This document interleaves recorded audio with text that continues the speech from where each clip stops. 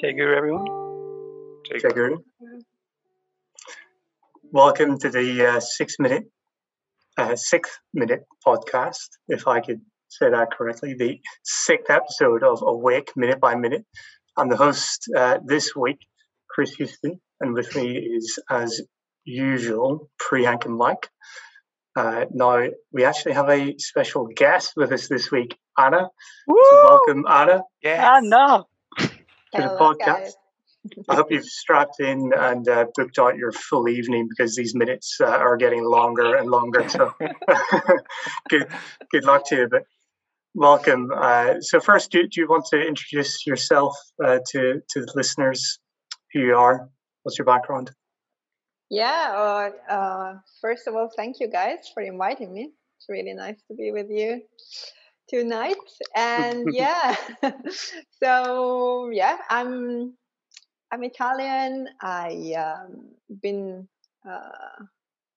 a devotee for a long time because my family also is Paramahansa Yogananda's devotees. They are everyone in my family. So yeah, I've been lucky enough to grow up in that environment, and it's a great blessing for me. I really enjoy being part of such an amazing spiritual path that Yogananda actually showing us all. Mm-hmm.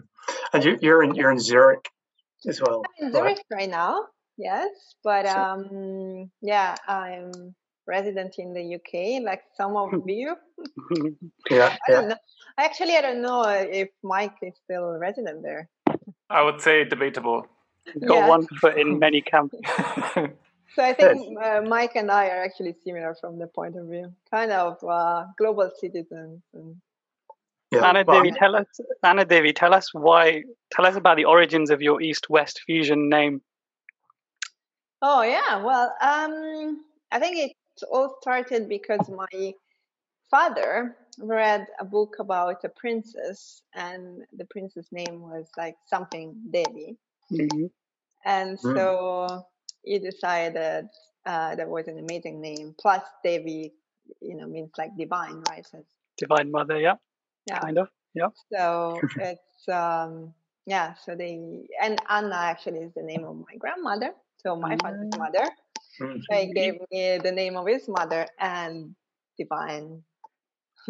Your name is as awesome as your hair is. For people who haven't met Anna, she's got the most awesome hair you can possibly imagine. Pretty fluffy. I'm curious to know what the SRF scene is like in Zurich. In Zurich, yeah, there is a center in Zurich. Pretty nice. It's in the center of the city. There are some. I mean, it's still open, which is great. Actually, being closed just for a little while because in Zurich the rules about COVID are not as strict as some other places. Of course, you need to wear a mask, and there is a maximum number of people, and there's a distance. You have to keep social distancing, but if you're organized, it works pretty well, and it has been working here. So yeah, so you can still go to the center, and there are some very nice devotees. It's a very sweet place. I feel pretty much home. I imagine most of the listeners, if there are any listeners at all, we really don't know at this point, are going to be all related somehow to SRF. The SRF devotees or what have you, followers of Yogananda. How did you become a disciple? You mentioned your parents there. They brought you into the fore, I guess. Have you had exposure to this from a young age, and when did you really start committing more time and effort to SRF and Yogananda? I think, it's not necessarily true that if you grow up in such an environment, then you follow that path, right? I think that everyone has his own path, and everyone has his own karma and its own way to get to spiritual life. But in my case, I think what really, and this is really difficult to explain because it's more like a feeling, right? I cannot really explain that to you in words, maybe as good. But I had this strong feeling about the fact that Yogananda was my master from very early age. I never doubted that. It's a relationship that is as natural as the love that you have for your mother. So that was like that for me. So it's not much about the path in terms of discipline or rules or philosophy that really made me feel like I had to follow SRF, but it's really the love and that link that I felt and of course still feel for Yogananda. So that's awesome. Totally devotional, basically.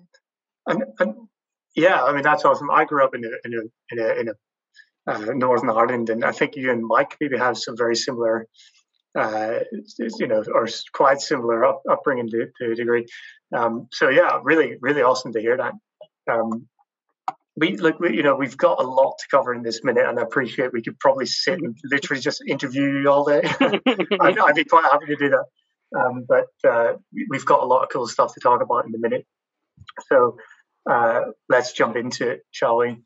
So the first scene shows a very cool, and this is minute 6, shows a very cool old-looking prayer wheel. I'll stop there already because it is just that one little clip of that prayer wheel being used effectively. So I've never seen that really in person. I've only seen pictures and videos of it. It's pretty cool. It transports me to the east, let's say, from my Northern Irish heritage. But I mean, you can tell me a little bit about the prayer wheel. I think Priyanka, maybe you know a little bit about I can. Can you hear me? Yes. So I've been to Nepal and Tibet and a couple of other places where Buddhism is quite rampant. And they use this prayer wheel quite a lot, actually. They usually have a mantra or a shloka, as we say, which is a sacred text written on them, and they're usually like hung adjacent to the stupa or the temple or the pagoda, which is like this big meditation chamber or temple, and they're on the outskirts, and devotees usually go in and they just like, without even reading it, they just rotate it, and they're like lots of devotees don't even go into the chamber. They just walk around and just rotate all the wheels. And there's some cool ones, like you'll see in remote like valleys and stuff. What you'll see is like some people will make them part of a river causeway, so they'll turn as the water goes, and similarly you can have wind ones, etc. Yeah, they're pretty cool.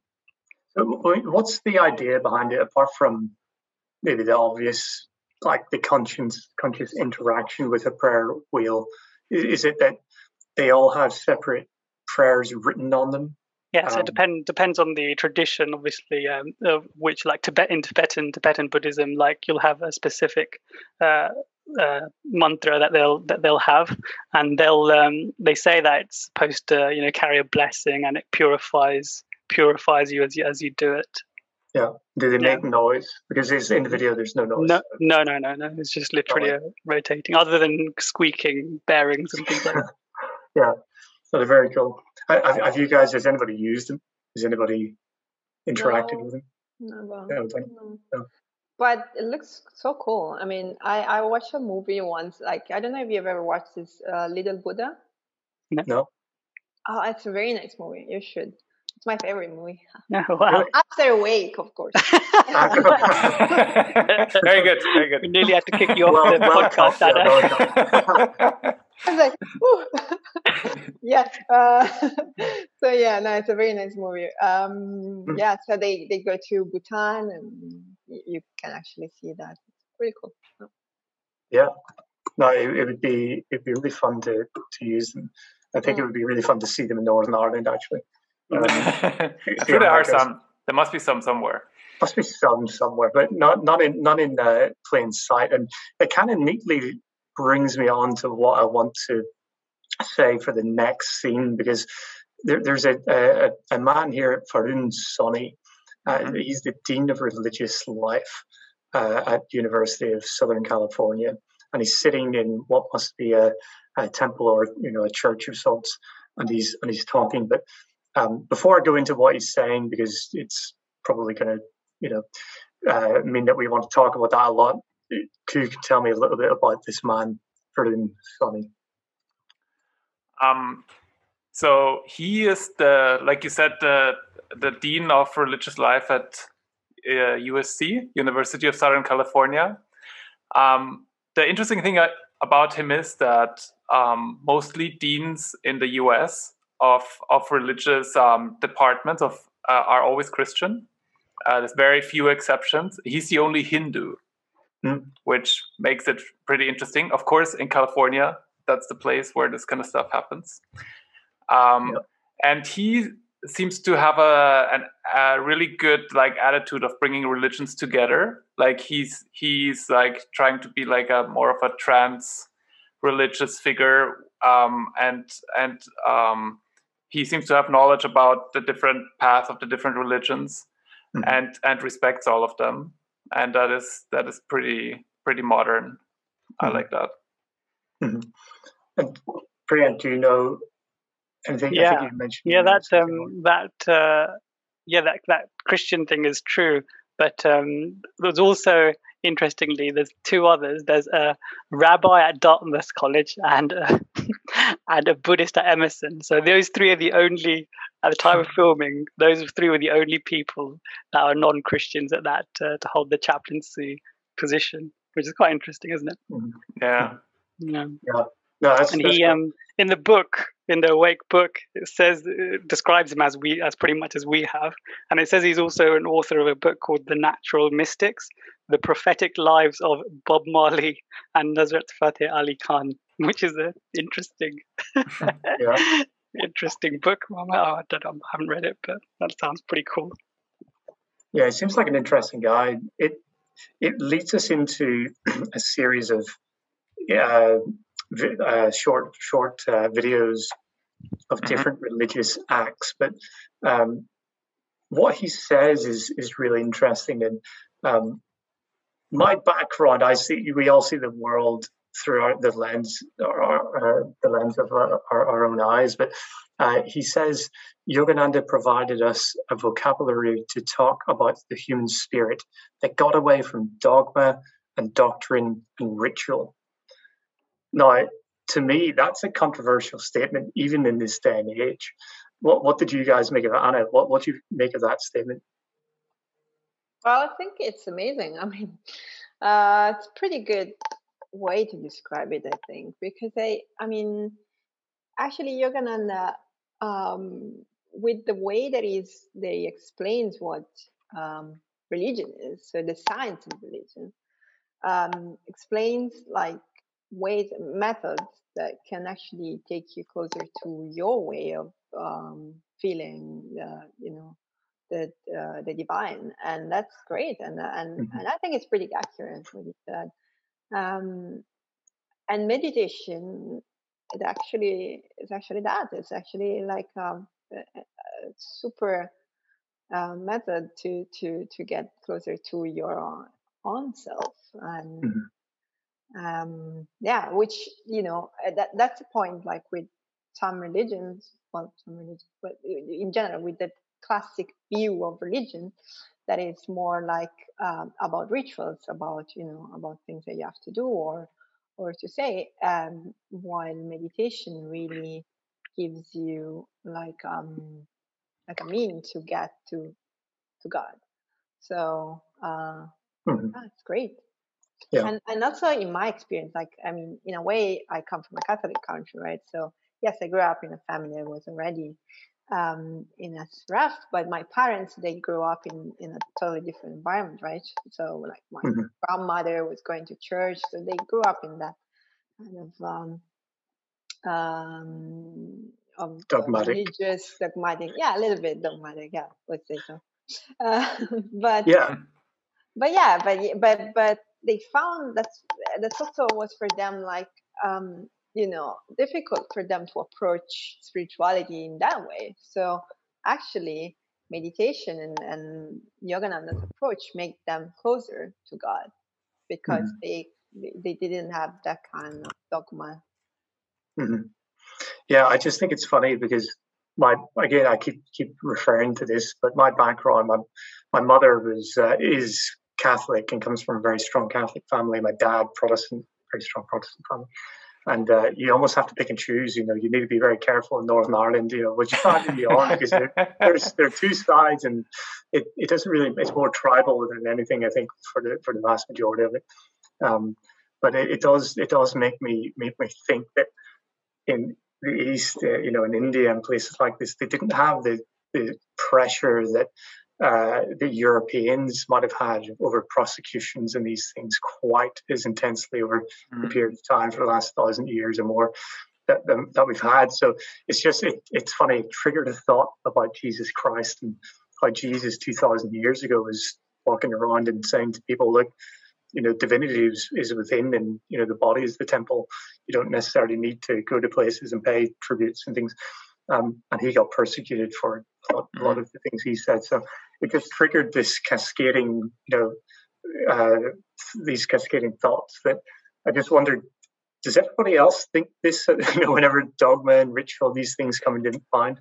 Yeah, I kind of, dogma is interesting because, like we talked about in one of the episodes, we talked about the yugas, how there is higher ages, and then you go through the lower ages where a lot of the knowledge is lost. And then the higher ages come again and it's slowly gathered again. And the way I see it, described, I think, by St. Augustine, he talked about dogma a little bit, and he said it's basically a vehicle to get the knowledge through the dark ages without corrupting it.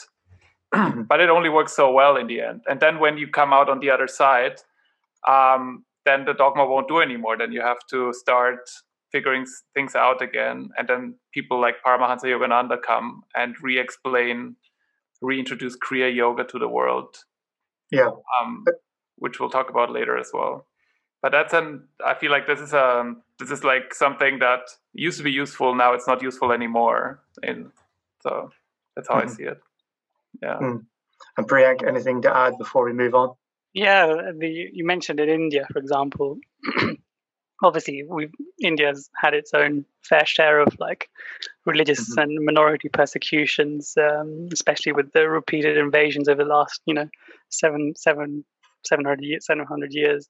But it's quite interesting now. It's at a weird place. Like Western media, like portrays such a skewed impression of what it's like there. For example, when I go there, like if I go to South India, where like Christianity, Islam, and Hinduism are quite prominent, especially like in Kerala, for example, it's almost like a 33% split of all those religions, the major religions there. And if you go to a bus, if you're in a bus there, for example, you'll see each of the symbols. You'll see the cross, you'll see the moon, you'll see the Om for the Hindus, and it's all quite a harmonious experience. And there's freedom of your own way of worshipping, and it's quite nice. It's pretty awesome. Yeah. I remember. We'll move on from this because I don't want to dwell on it too long. But I remember a girlfriend of mine, but back when we were 15, she asked me if I was Protestant. I said no. She asked me if I was Catholic. I said no. She said, "Well, if you're not Catholic or if you're not Protestant, then what are you?" It was impossible to be anything else. But that was the mentality. It really is that way in certain places. So. I thought that this initial opening statement was really cool. And so the next scene, then there's various religious acts, as I mentioned. So the man bowing his head, prostrating to the floor, is that representing Islam? I'm very ignorant with these things, so you got to educate me here. But the next scene then is a woman kneeling in a church pew. I think it's Mother Mary in the background. So Christianity and a Jewish man praying and possibly praying at the Wailing Wall, which is in Jerusalem. Correct me if I'm wrong. Has anybody been there? Of course. Of course. Why not? Yes. Yeah. I wrote up a prayer and I put it into the wall. I think that's how it's done there. That's awesome. Yes. Yeah. You hope so anyway, otherwise you just littered. That's what they told me. I'm not sure. They could have told me anything. I would have done it. Have you been there, Anna? Have you been lucky enough to be there? Yes, I'd like to go, but no. Yeah, I can't wait. It's on my to-do list. Another place to go. So we have other scenes, like many people raising their hands, singing, praying, maybe in a church, and then a person getting baptized in water, and all of these just come from his previous statement about various religions and potential dogmas and doctrines there, and really what Verdun goes on to say is, whether it be a Hindu, a Muslim, Christian, Jewish, or whatever tradition you're a part of, Yogananda chartered a path inward that connected you with your own divinity. So that was really impressionable. What was your take on that, Mike? Well, it's still a bit revolutionary if you think about it, right? Like when he says he gave us a new vocabulary, like for example, he says SRF is the church of all religions, right? I mean, that is still something that's not how religions work. Religions, they have a certain belief system and they are very encapsulated, and they say everything they say is true, and they don't comment on other religions, or they say they're wrong. And that's kind of, I mean, if you look at the big picture, if you would be like an alien coming to Earth and looking at people and their religions and stuff, you would be like, why can't they figure out that they're all trying to do the same thing? But it is amazing that the boldness, especially when Yogananda came to America in 1920, telling people like, I'm founding a church of all religions: Hinduism, Christians, Jews, everybody, Buddhism. I think that's still pretty revolutionary, and unfortunately, I feel like the world still hasn't caught up with that thought. We're still not ready, but I hope we will be soon to actually see each other as brothers, even if we have different religions. They're just different ways, different roads to the same place. Anna, is that your take on it? It's using words that you described earlier on, actually, when you talked about Paramahansa Yogananda. This is obviously something that you agree with, I presume. Yeah, yeah, totally. Yeah, I do, and I think it's amazing. Also, as Mike said, it's kind of revolutionary because it's like, you don't really need to change religion, right? If you whatever tradition you come from, you just need to be open to experiment with yourself, like Yogananda says actually somewhere else, and it's about really getting closer to your own higher self and your own idea of what is divine. And I think even in this room, I'm sure we all have different ideas of how God is, right? Probably some people have this idea of God as a person, like more personified, and some other people it's like energy. For others, is love. For anyone is or the motherly aspect of God, like the Divine Mother or the Father. Or the Guru.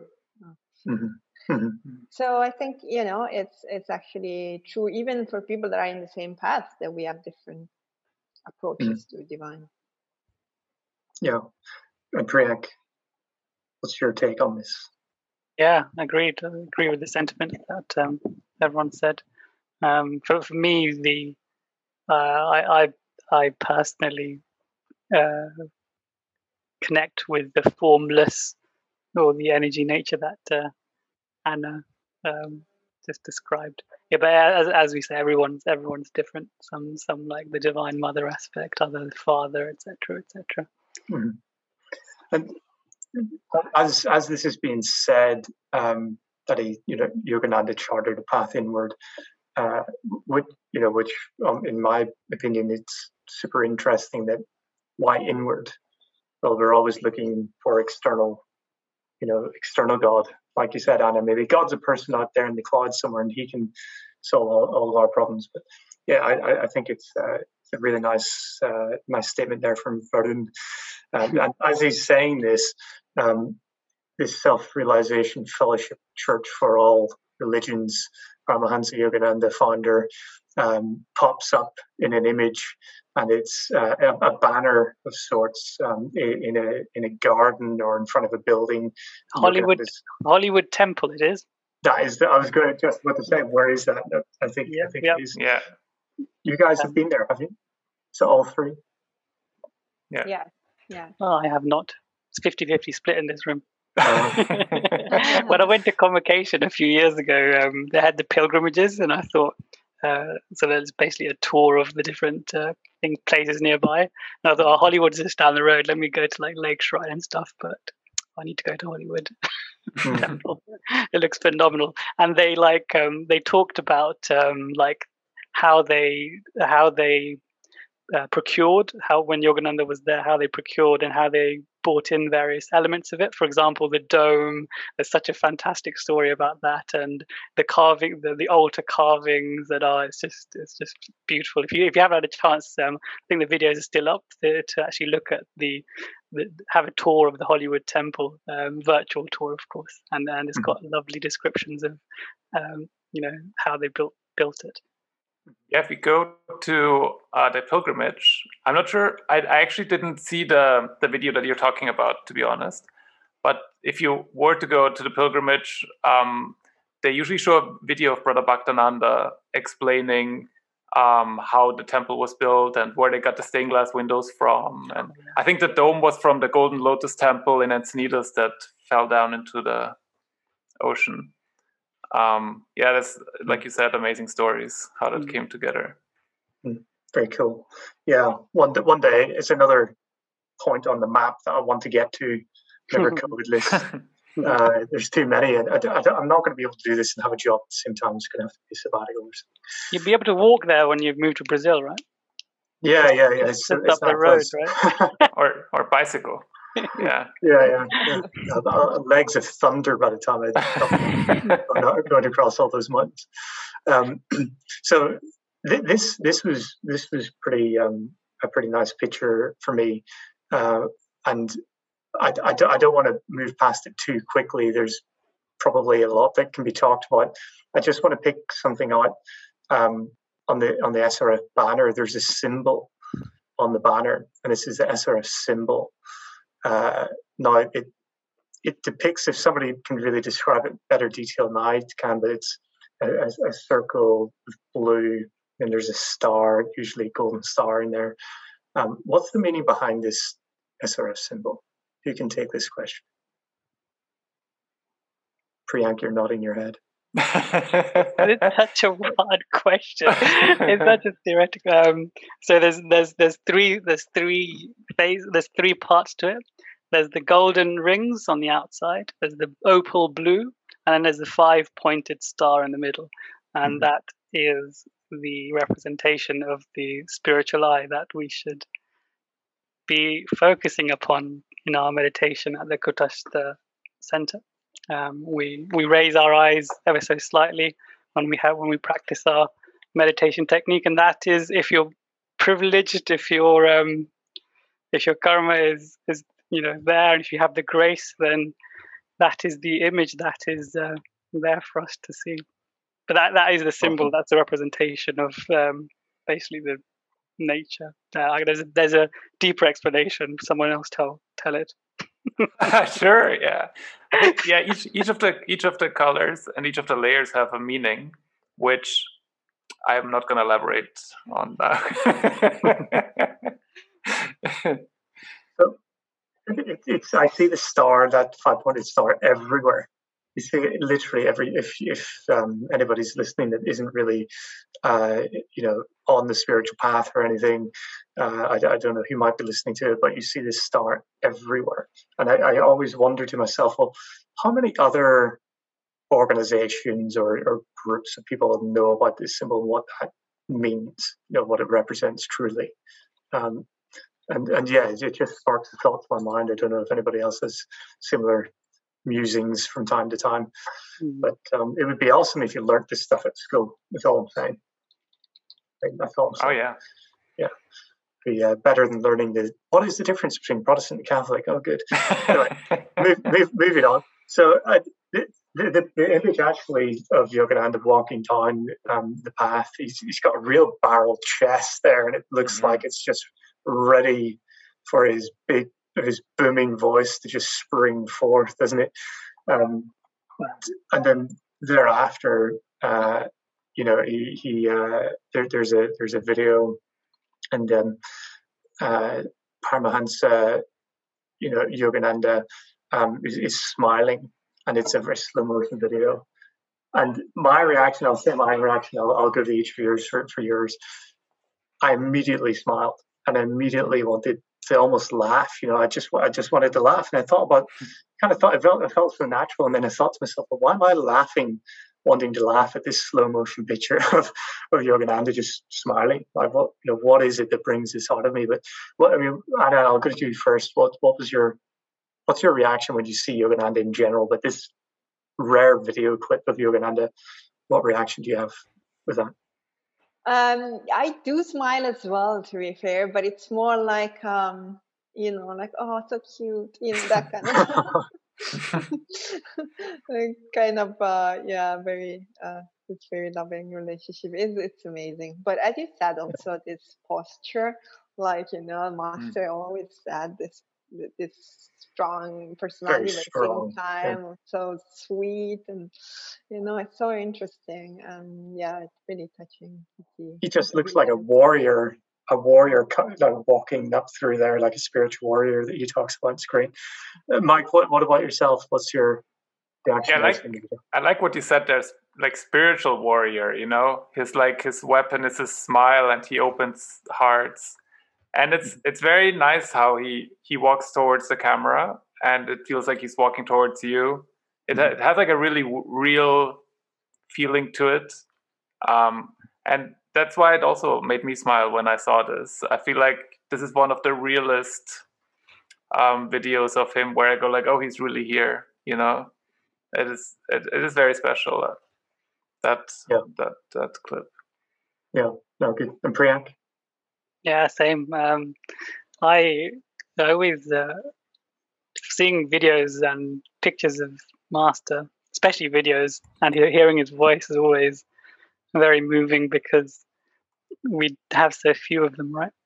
There's so few videos and so few recordings of his voice that each one is like so special and unique and different, and it resonates in a different way.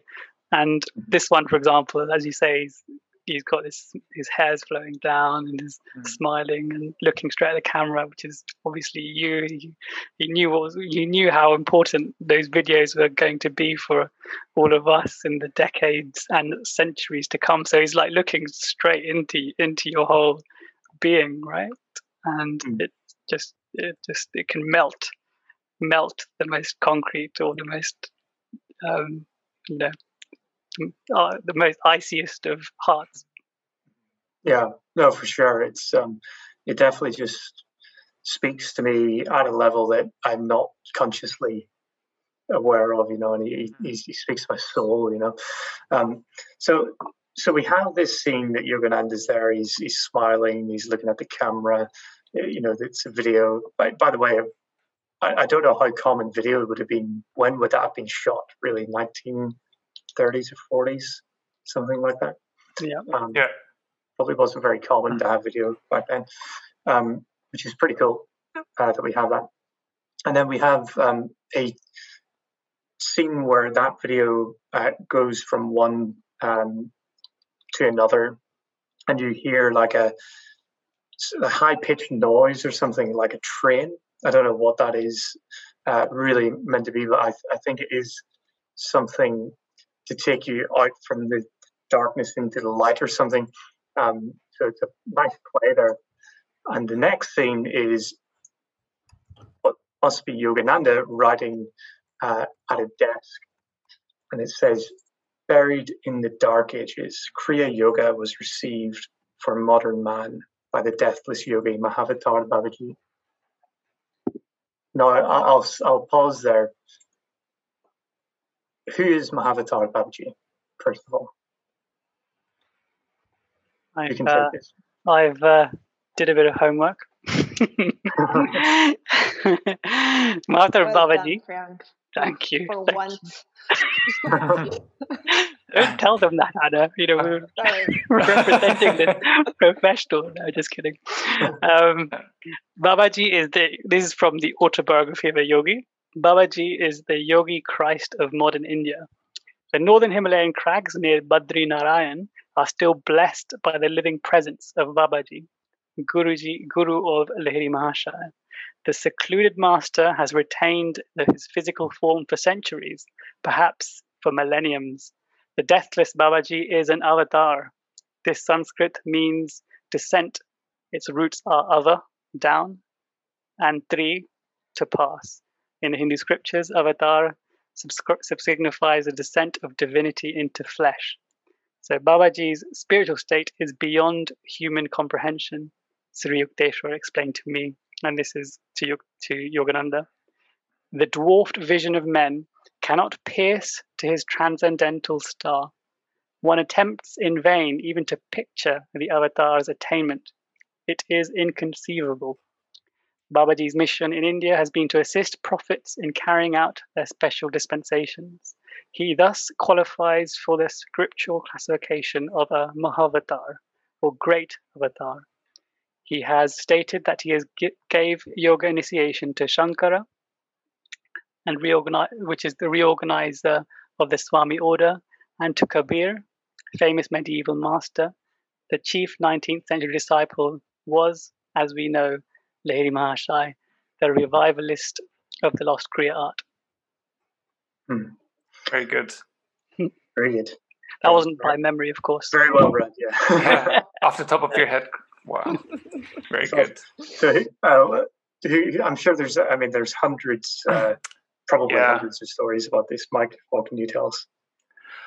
Well, I mean, for us, he's so important because, first of all, he's I would say the first in our line of gurus. So that's why he's also on the SRF altar, on the SRF YSS altar. So he was Lahiri Mahashaya's guru, who then was Sri Yukteswarji's guru, who was then Yogananda's guru. And so this is the lineage of our masters. He reintroduced Kriya Yoga, that ancient science that got lost in the Dark Ages. He reintroduced it, like Priyank read, to many masters and also to Lahiri Mahashaya. And that's why it is possible now to get Kriya Yoga when you're an SRF student or a YSS student. Yeah. So massively important. I mean, he obviously played a big role in Guruji's life as well. He appeared to him on a few occasions. So he's like also one of the gurus that a lot of devotees use to pray to. Mm-hmm. He's if I remember this, he's an avatar of love. I'm not sure what the Sanskrit word for this is. Was it Prema Avatar? Prema Avatar is Yogananda is the Prema Avatar we say. Mm-hmm. Yeah. And yeah, so basically, he's like he plays a big role in SRF, and he played a big role in eventually Yogananda coming to America. Mm-hmm. He was the puppet master pulling the strings. In layman's terms, yeah. as to say in layman's terms. And I'm sure you've probably got some good memory bank of Babaji, but maybe what does he mean to you? What stories can you share? Oh, Babaji, I haven't seen him yet. Oh, you mean that time? Yeah. We hung out under the tree that time, yeah. yeah, exactly. Under that tree, and then we went to the Himalayas together. And yeah. Was it a Tamal tree or people tree? Tamal, for sure. It's funny. No. Sorry, Anna, go ahead. No, go on, Chris. No, it's funny when you search for Babaji, there's so much material online. I mean, in India, he must be, it seems like a big name in India. I don't really know the context of it, but correct me if I'm wrong, Priyanka, maybe you know more there. There's YouTube videos, it's in movies, in maybe Bollywood movies, things like this as well, quite extensively. Bollywood movies as well, like dancing and stuff. No, South Indian. One of the famous South Indian actors claims to have been initiated by him, and then he made a film about him. Oh, that's great! I didn't know that. Yeah, he's a big figure, to say the least, obviously. But what I was curious about was the drawing. Like, I know what he looks like through the drawing. The picture on the SRF, wall, let's say, his pictures everywhere. Who drew the picture? Do we know? Is it too much of a left field question? I think that I'm not sure, but I think Master, like after the vision of Babaji, actually asked someone to draw that picture. So he gave kind of a description, and so it's based on that. But I'm not sure who did that. That's awesome, Mike. You're nodding your head. You know this. Yeah, I heard the same story, that he had a vision of him and then told someone to draw it after that vision. Yeah. So, oh wow, I didn't even know that. That's pretty awesome. So we have Babaji then, really key figure, and I'm working my way backwards through what Yogananda described here in this scene. During the Dark Ages, Kriya Yoga was received from other man by deathless yogi Mahavatar Babaji. Working backwards, and Kriya Yoga. Can we just touch on this a little bit? Obviously, a lot to say. We're mindful of time to a degree. We probably could talk about for hours on this. You can tell me a little bit about Kriya Yoga. Maybe Anna, do you want to tell us a little bit about Kriya Yoga? To a certain degree. Yeah. Well, Kriya Yoga is that, well, as it's briefly said, that it's this technique that was lost, right? And then thanks to Mahavatar Babaji and then Lahiri Mahashaya, actually, was given back to the world. It's an amazing pranayama technique that helps, how can I say? Because I cannot actually tell you exactly what the technique. So it's a bit complicated. We can quote the autobiography of a yogi about it. First. We can say, or if someone might, do you want to read it out? Have you got the card, or shall I read it out? Yes, sure. Okay. So we can say about like how Kriya is accelerating our evolution. 1,000 Kriyas practiced in 8.5 hours gives the yogi in one day the equivalent of 1,000 years of natural evolution. 365,000 years of evolution in 1 year. In 3 years, a Kriya yogi can thus accomplish, by intelligent self-effort, the same result that nature brings to pass in 1,000,000 years. The Kriya shortcut, of course, can be taken only by deeply developed yogis. With the guidance of a guru, such yogis have carefully prepared the body and brain to withstand the power generated by intensive practice. It's pretty amazing, right? Guruji also calls it the airplane route to God, right? Because it's much faster than natural evolution, obviously. What do you mean, for anybody listening, by natural evolution? We shouldn't assume too much. I think it's described as regular, as good as you can living, healthy living. It says that as well. Mm-hmm. So then imagine 1,000,000 years of living. How many incarnations would that be? I mean, my math is like leaving me right now. But it also depends on how old you get in each one and stuff. So, So it is tremendous. How much time you can save. And Priyank, maybe you have a bit more to say on this before we move on. Yeah. So obviously, before I came to Self-Realization Fellowship, I remember reading the Bhagavad Gita, other translations and other explanations. But when I read, I think, Yogananda's description of this stanza in the Bhagavad Gita, which goes something like this. Kriya Yoga is twice referred to by Lord Krishna in the Bhagavad Gita.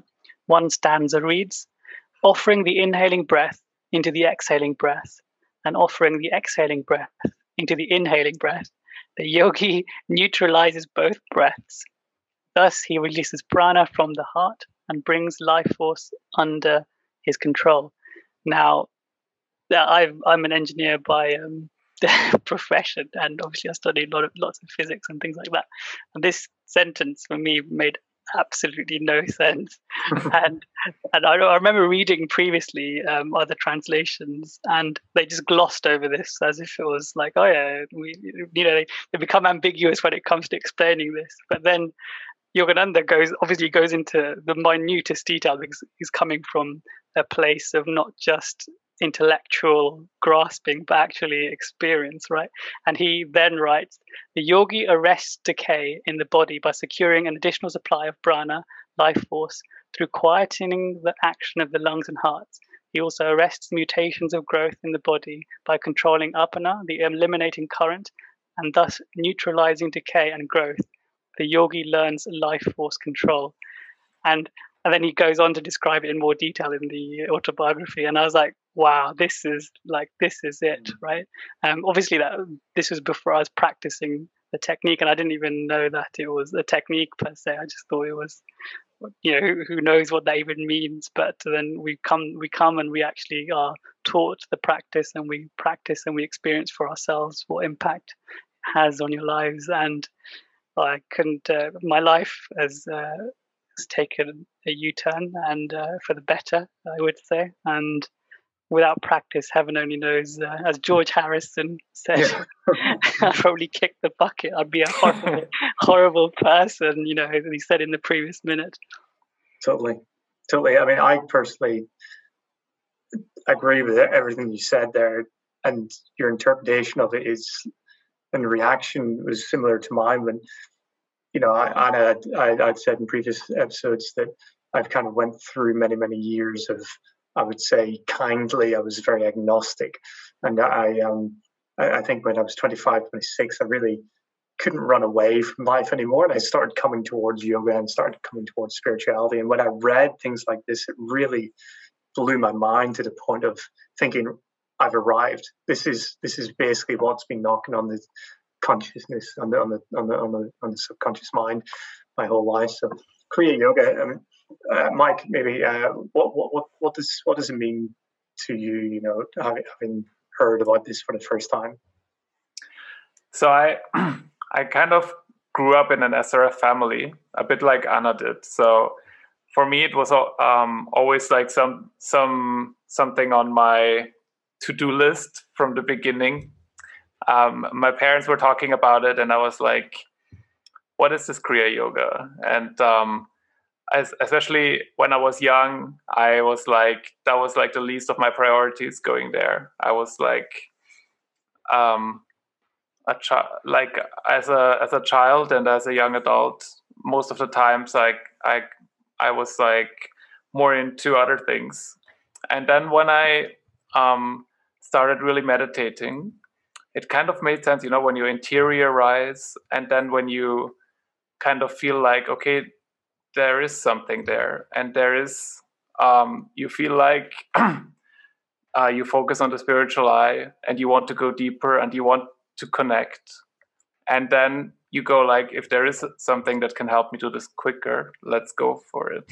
And then once I got initiated into Kriya, I mean, it's a technique, right? You do it, but it really changed my life for the better. And I don't know I don't know. I know a lot of people say that, but I feel like it had that tremendous change took place in my life through that, because I feel like it helped me purify a lot of my intentions and my thoughts, and helped me go in the right direction. That's awesome. Anna, how about you? I think there is also another angle about that. Kriya initiation is it's also a moment where you accept your guru. So it's a very important moment, and the guru accepts you as well as a disciple, and that's a link that is forever, and that's an amazing part of it as well.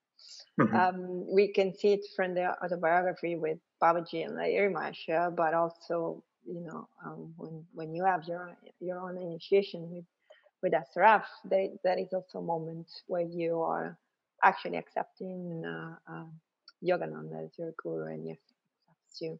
So there is more, you also get the blessings of the guru in that very moment. Yeah. And he's basically promising you that he will take you to God if you practice faithfully. And so it's it's a moment of love as well, and it's a great promise that you mutually give each other. And I got my initiation, Kriya Yoga initiation, when I was 14, so I was pretty young. Wow. Wow. And like that meant a lot for me and for my life. That's awesome. And did you get your initiation in the UK or in? No, in Italy. Italy? Yeah. That's cool. Is it a big presence in Italy as well? I have to ask. Yeah, there are many devotees, many groups, SRF groups, small, big, anything, in many cities. Yeah. That's awesome. It's pretty big. Yeah. I think in Europe, Italy and Germany are the biggest countries in terms of number of devotees. Cool. That's awesome. And the next point I was going to talk about here was the Dark Ages. The comment on the Dark Ages. I think, Mike, you kind of touched on this before about the yugas, but I'll go to you for this one. What's meant by the Dark Ages? You mean when the narrator talks about the Dark Ages? Yes, but I think it was meant to be Yogananda's voice to talk about the Dark Ages. Yeah, so it's basically, he talks about how Babaji reintroduces Kriya Yoga to the world, and he says because it was lost in the Dark Ages, and that is what he means by that is in the Kali Yuga, basically. Like when you see Krishna and Arjuna, they were happening in a time that was probably like the descending Dwapara Yuga back then, maybe on a similar level that we are right now, or maybe a bit higher. And then but they had their battle against the Kurus, right? And then they went to the hills, they went to the mountains, and left basically. And I feel like, correct me if I'm wrong, but that had something to do with that their time had ended for now, and that's why they went, and they would come back in the higher ages again. And basically that's the natural cycle. You have those kind of techniques in the higher ages, and then in the lower ages you lose them. And the Kali Yuga is a very material focused consciousness where people don't understand energy. They also don't have a vocabulary for it, and that's why it's so remarkable that when Jesus Christ was there, that he was like initiating people into Kriya. And like I think Guruji mentions a few saints that had Kriya Yoga, and he mentions Jesus and St. John and St. Paul. And it must have been a much harder struggle. And now the time has come again for the masses to practice Kriya Yoga, or for the ones that feel inspired and want to find God. Yeah, if there's anything that gives me faith that, amongst all the news, the bad news media, if anything gives me faith about the future, it's this, that, we're coming through a dark age, time of persecution, and we're coming through to when people are asking more questions about spirituality and doing more things like Kriya Yoga. It gives me a lot of faith. So, but before I move on, does anybody else have anything to add to that Just quickly. So the last paragraph I had down to read was, the science of Kriya Yoga is eternal. It is true like mathematics, like the simple rules of addition and subtraction. The law of Kriya can never be destroyed. Burn to ashes all books on mathematics. The logically minded will always rediscover such truths. Suppress all books on yoga.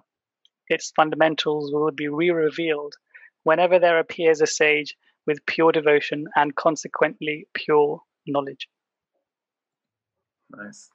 So, again, from the autobiography on the same chapter, The Science of Kriya Yoga.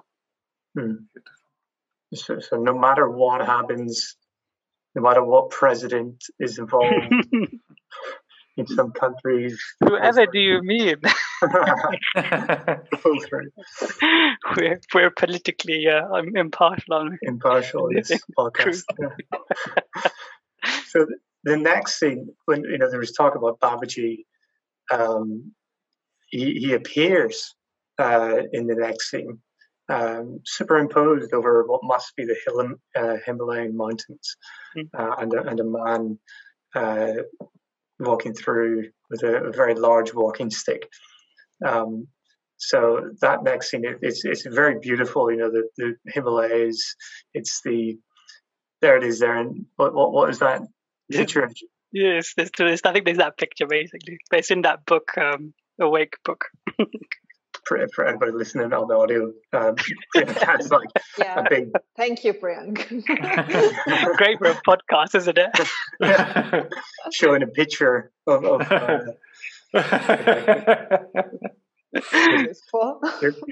going to have to watch that on video on YouTube if you want to see. So this picture then, the superimposed picture of Babaji comes in whilst the man walks, and Babaji. So it mentions that Babaji instructed Lahiri Mahashaya to teach Kriya Yoga to others, and this image of Babaji is quickly followed by a picture of the one and only Lahiri Mahashaya. So what strikes me immediately, he's closing his eyes in this picture. Now, before we kind of talk about who he is, why is it significant that he's closing his eyes? You can tell me what that means. That he's kind of squinting a little bit. Mike, do you know? Well, I must say it's symbolic a bit, but it's also, if you try to meditate on the spiritual eye, it is something that you use your intuition to see. And I mean, you obviously you look up a bit because the spiritual eye is between your eyebrows. But also, you want to blend out the world, and that's why you close your eyes to get rid of all the distractions and focus solely on that one thing, on that spiritual eye, with all your concentration. Mm-hmm. Cool. Yeah, that's my understanding of it as well. It's it kind of reminds me of my dad every time I see it. He looks like my dad. It's really weird every time. Yeah, it's pretty cool. I've got a Lahiri Mahashaya in my house. Did I what, Mike? Sorry, you were going to say? Oh no! I was surprised that your dad looks like Lahiri Mahashaya. That's good. Yeah. He's got a similar mustache. He kind of they're balding. So who can tell us about Lahiri Mahashaya? He wants to take that. I can read the section that we have from the autobiography of a yogi. And it goes after performing one's business, like Lahiri Mahashaya sought the. Oh, okay. So there is the answer that he gave. He's like, after performing one's business and social duties, where is the time for devotional meditation? That's what Lahiri Mahashaya asks. The harmoniously balanced life of the great householder guru became the inspiration of thousands of men and women, earning only a modest salary, thrifty, unostentatious, accessible to all. The master carried on naturally and happily in the path of disciplined, worldly life. And I mean, if you have read the autobiography of a yogi, you obviously see that he was a very revered guru of Paramahansa Yogananda. Oh, sorry, no. No. He was the very revered guru of Sri Yukteswar and Guruji's parents. They were both initiated into Kriya Yoga by him. And he predicted the birth of Yogananda. And he also predicted that he would go to America. Mm-hmm. Yeah, he really was there to show that it is possible, like you said, to meditate, to find time for God and have a family and do all the things that every regular Joe might do. So there's no excuse. There's no excuse, because when you think about yogis, like what do you think about, Anna? What do you think about if I say a yogi to you? What's the first thing that comes into your head? Well, you made me laugh. There's no excuse, but it's also like a message of hope, right? So that's pretty cool. Mm-hmm. And actually, today I was reading the first chapter of the autobiography, just because I don't know, it was so beautiful. When the friend of Master's dad, that was also his employee, and introduced Master's dad to Lahiri Mahashaya. It has a story of how it happened. It's a miraculous way, because basically Master's father didn't want to give leaves to his employee because he wanted to visit Lahiri Mahashaya, and he said, like, well, you should concentrate, focus on your career, then become like a strange spiritual addict or whatever. And then they were walking, and Lahiri Mahashaya materialized there and told him, like, don't be so tough with your employee. And so he not only gave annual leave or whatever to his employee, but he went with him and also brought with him his wife, so Master's mother. And so from there, that moment he became a Kriya Yogi as well. Both parents became Kriya Yogis and started being devotees of Lahiri Mahashaya. Such a nice story. And and from that moment on, really, like, in a way, Master's life was already kind of preordained. Yeah, everything, the line of gurus and everything was kind of clear. Yeah, very cool. There's so many stories about Lahiri Mahashaya in the autobiography of a yogi, and one just sprang to mind there, and I'm trying to quickly decipher in my memory if it's actually Lahiri Mahashaya, but Yogananda was struck with was it a fever or an illness? Cholera, was it? Cholera, yeah. And maybe Priyank, you know the story. Do you want to tell a bit in that? There's twice where he was ill. Once when he was really young, and once where he was with Sri Yukteswar. So I can't remember which one you're referring to. Probably the former, the one where he's with his mother in bed, and he's praying, I think, and then his mother prays incessantly to Lahiri Mahashaya to heal Yogananda, and I think he might have caught eyes with the picture. Is this correct? I think he mentally bows before him, and then he gets a full recovery. Miraculous. So cool. So, Priyank, what's your relationship with Lahiri Mahashaya? It's a intriguing one, because when I see him, you don't immediately think, oh, there's a avatar or yoga avatar. We call him a yoga avatar, which is incarnation of yoga. You don't immediately think that, right? I've personally have relatives in India that look just like him and stand like him. Obviously, they don't have that unwavering, half-closed gaze ever at the different, the astral cosmic causal world that he's always looking at, but they look just like him. So I think that exemplifies what his own purpose, his own inspiration for all of us, really, because he was, as we just said, he was a householder, yet he was a yogi of the highest caliber, right?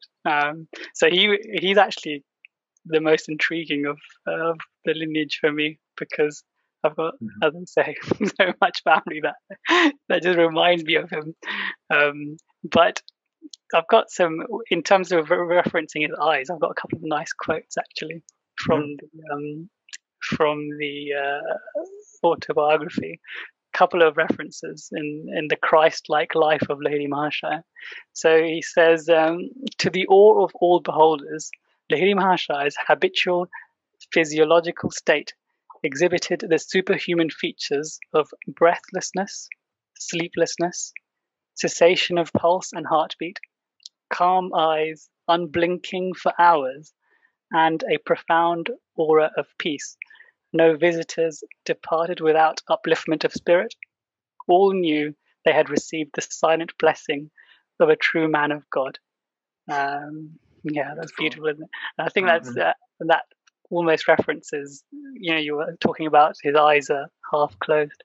I think I told this story, but my sister, when she sleeps with her eyes half closed. And I don't know if she's a yogi or she's going to be a yogi in the future, but she, you can even see part of her eye, but she's in deep sleep. And there's another section, and it says, he who has attained a state of calmness wherein his eyes do not blink has achieved Sambhavi Mudra. What's Sambhavi Mudra? Which is, hold on.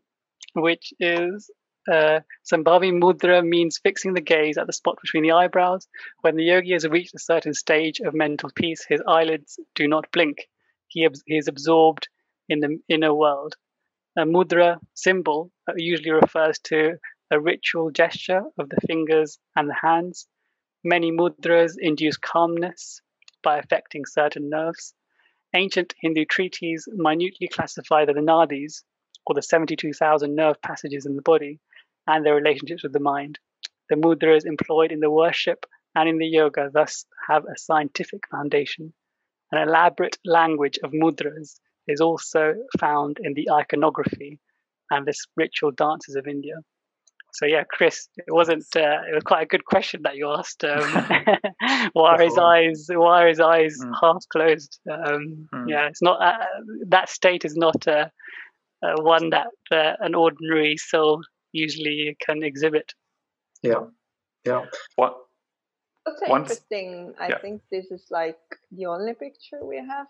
Yes. Yeah, exactly. Yeah, because you want to tell the story, Anna? I don't know. Go ahead. No, I always found that funny that there is only one picture of Lahiri Mahashaya, right? And then the story goes is that a lot of people tried to take pictures of him, and they would take the picture, and he would just not be on it. And there was one devotee who really just wanted to have a picture of his guru, and he tried many times, and he always ended up with a picture where he just wasn't on. And then he went to Lahiri Mahashaya and asked him, and really said, "Guruji, I just want one picture of you, please." And then he says, "If that is really your desire, then come tomorrow and we'll take a picture." And that's the one that we have. And I think the way it says it in the autobiography is that as far as Paramahansa Yogananda knows, there isn't another one. So this is yeah. I think about that all the time. Whenever I get a picture taken of me, I always think about that. I don't know why. I'm thinking am I going to appear? Obviously, this is pure ego talking, but am I going to appear in this picture one day? What if somebody doesn't appear? No, that's very cool story, Mike. Thanks for sharing. And so, the minute really closes off there, and there is a voiceover continuing.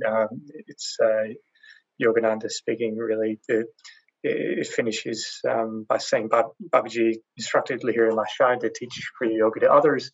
and the transmission of the ancient science from guru to disciple. So we've touched on that before, right? So the transmission from Babaji to Lahiri Mahashaya to Sri Yukteswar to our guru Paramahansa Yogananda, and it's a beautiful story. So, any reflections then on this minute? What did it do for you? Yeah, well, actually, I was a bit disappointed not to see the castle. The golden castle. Right? I mean, Yes. the Mahavadar Babaji materialized for Lahiri Mahashaya for his Kriya initiation. So I was slightly disappointed by that. Yeah. But, maybe you need to tell the story for people who might not know.